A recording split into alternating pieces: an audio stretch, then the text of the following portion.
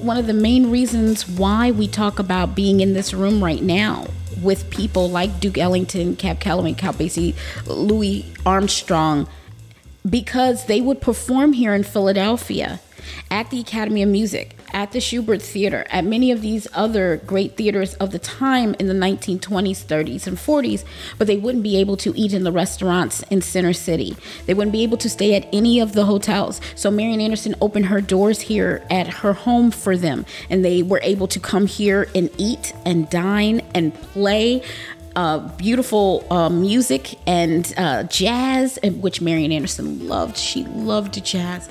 Such incredible talent that we are holding up and lauding didn't even have that common basic right and decent right. This is the Visible Voices podcast. I'm your host, Dr. Risa Lewis. Before we get started, here's a word about Revision Path. My name is Maurice Cherry, and I'm the host of Revision Path, an award-winning weekly interview podcast that showcases the world's best Black designers, developers, and digital creatives. If you're looking to get inspired, then tune in each week for in-depth conversations that explore the creative journey, including the processes, thoughts, and motivations behind these awesome creators shaping the future of art, design, and technology. Hi, listeners. Thanks for joining, and I'm so glad to bring you my conversation with Jillian Patricia Pirtle, where we discuss the life of Marian Anderson. Marian Anderson was a world-renowned singer. She was a contralto, and you're going to hear about her iconic life and two major events that made history, one in 1939 and the other in 1955. But first, let me tell you a bit about Jillian. She's a professional American stage and opera artist. She received her BFA in musical theater and operatic performance from the University of the Arts here in Philadelphia. She also has a degree in history and is a licensed historian with the state of Pennsylvania. Why is this relevant? Well, in 2018, Lady Blanche Burton Lyles, the founder of the National Marian Anderson Museum and Historical Society, died. And at that time, Jillian became the museum and organization's chief executive officer. To this day, the museum is in Philadelphia. It's run and maintained by the Marian Anderson Historical Society. This conversation was recorded in the home where Marian Anderson lived. Let's get to the conversation. Two periods in time, 2 years that I'll name that maybe listeners are aware of. 1939, Marian Anderson performs at the Lincoln Memorial. And this is after being denied the ability to perform at Constitution Hall. Marian Anderson was ending her third European tour experience. The first two were educational and performance European tour experiences. The third one was mostly performance-based. She had become well established by then. At the end of 1938, she was the highest paid African-American artist. That was in the United States and really overseas as well. And when she came back at the end of 1938, her manager, Sal Hurok, the great impresario of the time, and his management team said, "We want to reintroduce you to the United States." The People's Princess is what he called it. And he wanted her to have a concert where the East would meet the West. And through their schedule that they had put together for her for touring and concerting, they had a partnership with Howard University, historically Black college, that they would have a co-sponsored concert event for 1939. And they chose a venue that would be in the middle of the country, Constitution Hall. They thought it was a glorious performance space. The owners of the Constitution Hall at the time, once the contract was out on paper, were not aware that Marian Anderson was a woman of color, that she was African American. They thought she was a white woman. And when it was brought to their attention that she was a Black woman, they said they would never have any Negro performing on their stage, and they rejected her contract. They informed Mr. Sal Hurok's office, and then in turn started the snowball of negativity and horrible effects of that particular racist moment. And through that came a springboard of activism very quickly. Once the Howard University office was informed of this, they immediately contacted Mr. Walter White, who was the president of the NAACP at the time nationally. He was already familiar with Marian Anderson because he had seen her in concert in New York almost a decade before. He had been following her career, the big performance that she gave in Chicago during the riots. When he heard about this, he immediately came to her defense. They started having boycotts and protests. This was in the newspapers almost daily. All of this attention that Marian Anderson was getting that she didn't even realize, because one of the last people to be told about this was Marian Anderson. After that, with Walter White starting these boycotts and getting the press involved and doing all of this, he reached out to his other friend, happened to be First Lady of the United States, Eleanor Roosevelt. And when he called her office and he informed her of what was going on, she was shocked and she was totally disgusted because she was an honorary member of the DAR. And she said she would never be comfortable being part of an organization that would discriminate against anyone based upon their color of their skin, their class, their creed, their beliefs. She wrote a formal letter and she seceded from the Daughters of American Revolution. The DAR didn't want to accept the First Lady's resignation, but it didn't matter at that point. She had already seceded from it. And she began to write a formal article in her newspaper. Our First Lady of the United States actually had a newspaper which would be considered the blog or podcast of its time. And she wanted everyone to know where she stood on the subject and issue. And after that was published, she reached out to Mr. Harold Ickes, the conservator of the United States Department of the Interior. And she informed him that she wanted to have a meeting with him and Mr. Walter White. And after that meeting, they devised a plan that would try to outshine the negative and racist tone of the moment. And that is how April 9th, 1939, Easter Sunday came about. A crowd of 75,000 people listened to Marian Anderson sing on the Mall in Washington, D.C. And listeners, if you're wondering about this major historic event, you can look it up and see the performance on YouTube. It is sensational, and though Marian Anderson was terrified and extremely nervous about it, because it was the American public stretched as far as the eyes could see, the biggest concert that had ever taken place in our nation. And you had a mix of families standing side by side, but you had artists and celebrities, Tallulah Bankhead sitting next to, senators and all types of people. It was a moment that has yet to be duplicated. I think the closest we can say it has come is when President Obama was elected president and he gave that speech, monumental speech that night, and you had the sea of people.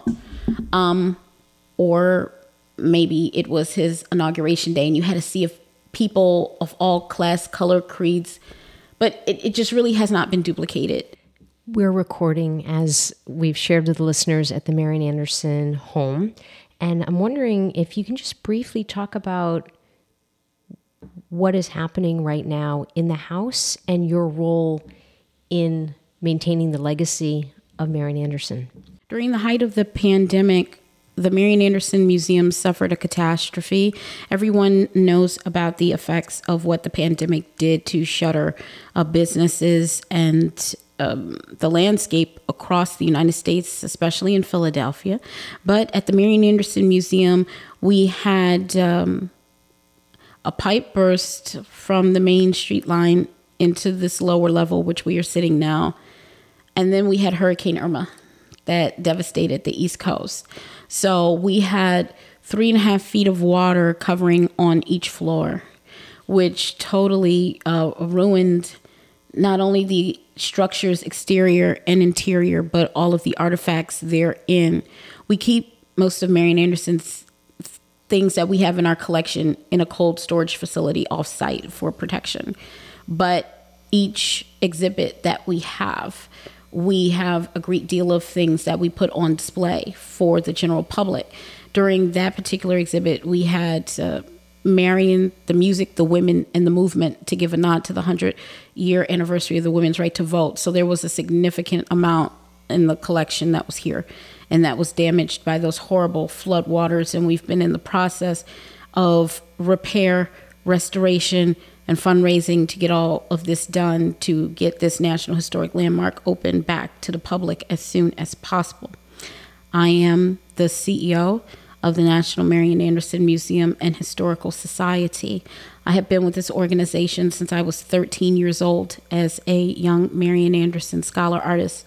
I'm still a Marian Anderson scholar artist. That doesn't take the title away, but bestowed upon me by our late beloved founder, Lady Blanche Burton Lyles, who was Marian Anderson's protege. She herself was a world-famous historical figure, classical pianist, professor. She bestowed this upon me prior to her death.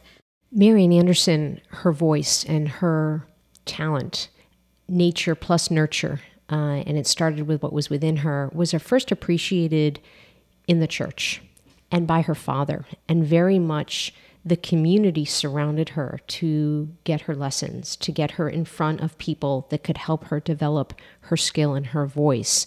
So childhood into adolescence, high school, she had many instances of racism, many instances of people not supporting her, but each time it seemed that there were angels, you mentioned angels, that sort of saw, heard, were brought to tears by her voice and helped move her along. Absolutely. And it would seem that throughout Marian Anderson's story, whenever there was a roadblock or a path where someone put up a barrier for Marian Anderson, someone else would come along and would breeze a window open or unlatch a door. And that was something, honestly, that Marian Anderson's mother foresaw in her.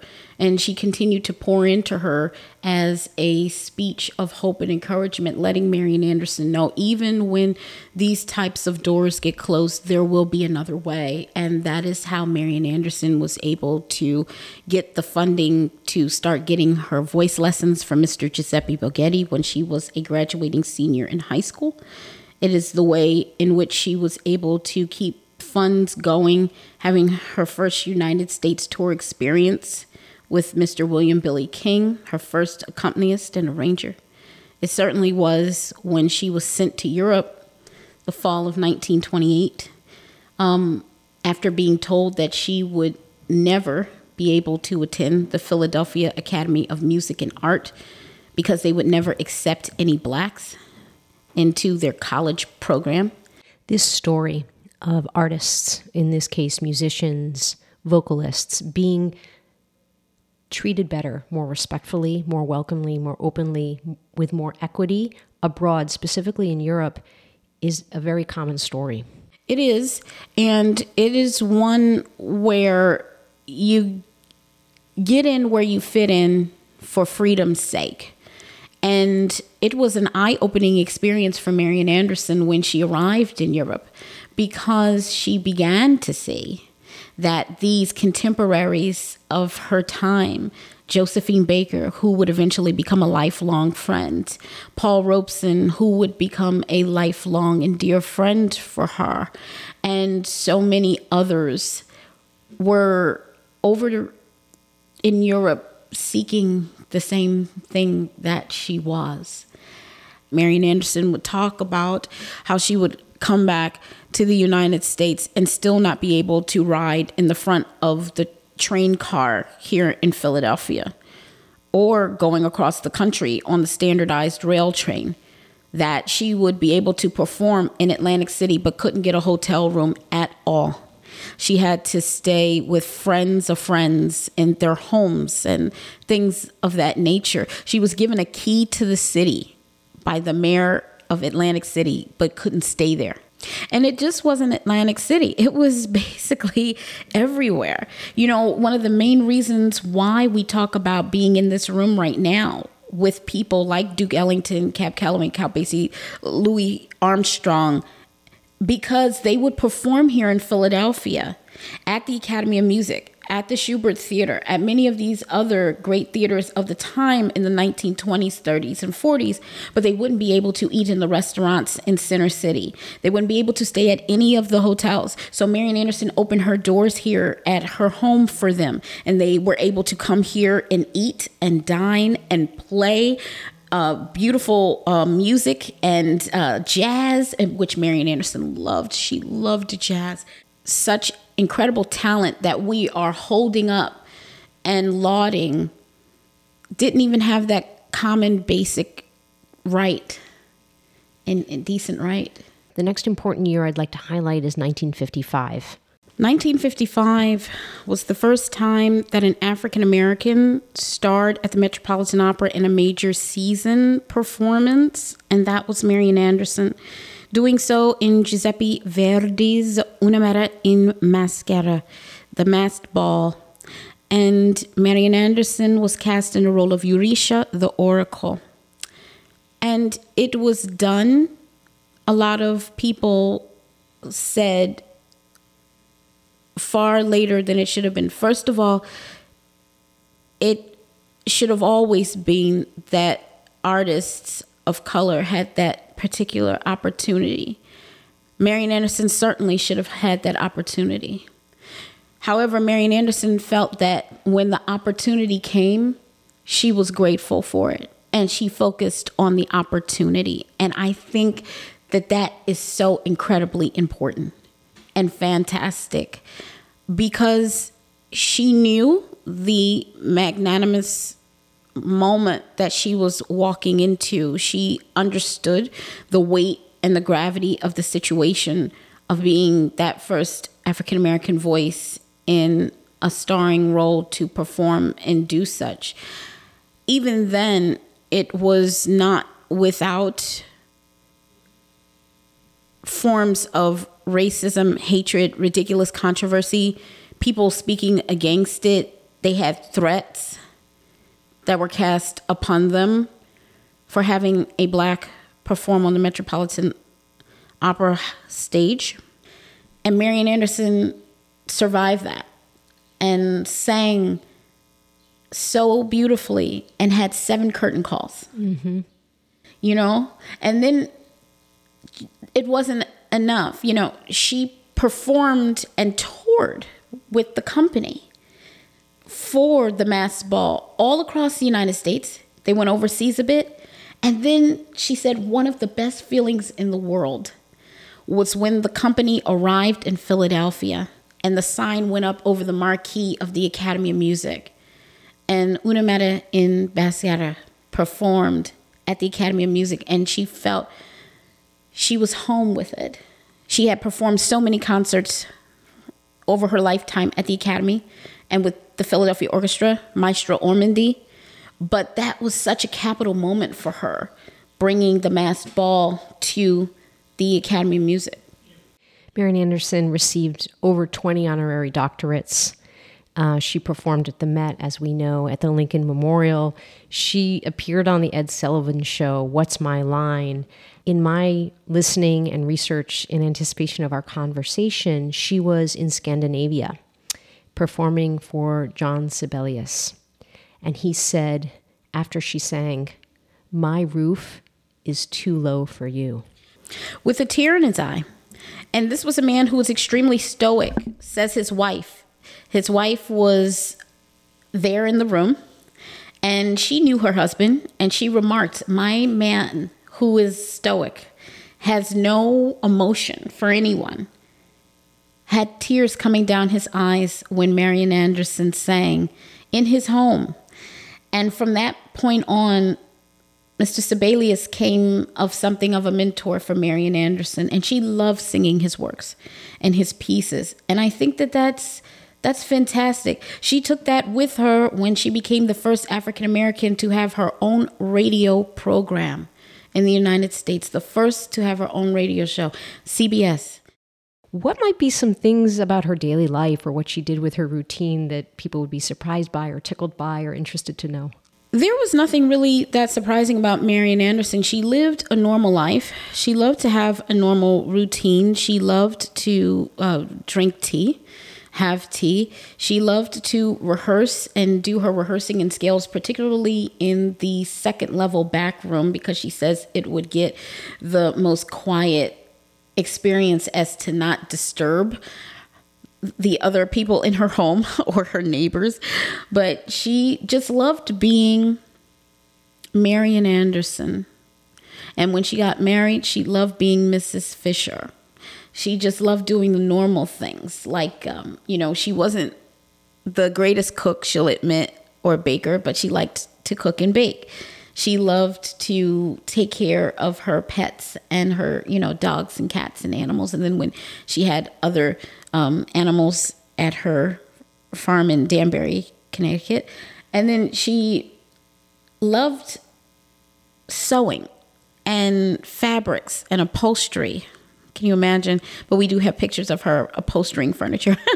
She wanted to be that normal home life lady so that there would be a contrast when she was on the road and performing. And I think she achieved that. She achieved that to the best of her ability, and to try to keep that sense of normalcy, to try to take care of her mother and her family. And she made that promise early on in life when her father tragically died. And she kept that promise, and she did an incredible job taking care of them and being kind, so kind, not only to her family, but to the community, kind to the city, the nation. There are things that Marian Anderson is responsible for doing in the nation and in the city that most people don't even know. Like helping to build a lot of our artistic spaces in the city and amplifying them, especially with her funding. And we're talking about places like the Robin Hood Del East, the Mann Music Center. Responsible for a lot of the arts programs, particularly starting her own, the Marian Anderson Scholar Artist Program in 1950. Marian Anderson becoming the first person to help build a den house for the Girl Scouts of America in Pennsylvania. They didn't have a den house here. Very dedicated to the YWCA because it was where she went when she needed help and starting her music education experience. So young ladies, she would often open her door here through the YWCA and mentor them and help them. Marian Anderson was known for her voice, for her vocals. Are there specific songs that people match with Marian Anderson? Marian Anderson is always going to be known for Deep River because it was so important to her, because it was the first song that she sang for her audition to get voice lessons with Giuseppe Boghetti. It was a song that was written with her in mind, with her mentor, H.T. Burley, the African-American composer who adored Marian Anderson and first heard her in concert as a late teenager here in Philadelphia on Locust Street at Music Fund Hall.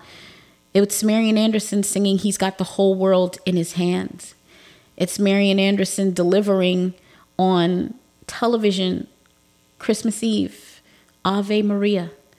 The first time what would be considered a platinum album, instead of a song sung at weddings and funerals, Marian Anderson made it popular for generations' sake. It's Marian Anderson singing Brahms and Schubert, which she loves so much. In doing some of my reading and listening, it seems that she really had a tough time sometimes with critics and reviews and navigating those, as any artist would. When she was young, it was tough to take, but it was also tough to take because how fair was it? How fair was it when you focused more on what she was wearing before she and her mother had a lot of means than worrying about her voice and how she sounded? And, she herself would admit in her autobiography that every artist needs to have a healthy dose of criticism in order to grow, develop, and move forward. But she was also keenly aware of the fact that most of the early criticisms that were lobbed against her were more about because she was a Black woman singing classical music than it was for the art itself and anything about that. And that's a sad state of affairs, but she overcame that as well. And that's a testament to her and her character and her heart. Jillian Pirtle, thank you so much for joining me on the Visible Voices podcast. Thank you so much for having me. Thank you for everything that you do to give voice to our generation, our city, our country, our issues. I'm honored to be here. The RISA Wrap-Up. Special thanks to Jillian Pirtle for making time to sit with me in conversation. What a treat. Audience, please take a look at the show notes, log into the website of the Historical Society to figure out ways that you can sponsor, support, donate to help restore the house, repair the house, and make it a long-living legacy. Also, Google and watch the historic performance from 1939 where Marian Anderson performs at the Lincoln Memorial. That's it for this week, audience. See you next time. The Visible Voices podcast amplifies voices both known and unknown, discussing topics of healthcare, equity, and current trends. Our production team includes Stacey Gitlin, Dr. Giuliano DePortu, and me, Dr. Risa E. Lewis. Please find me on social media at Risa E. Lewis and through the website, thevisiblevoicespodcast.com. If you like the podcast, please rate and review us. Share the podcast with a friend today. Thank you so much for listening, and as always, to be continued.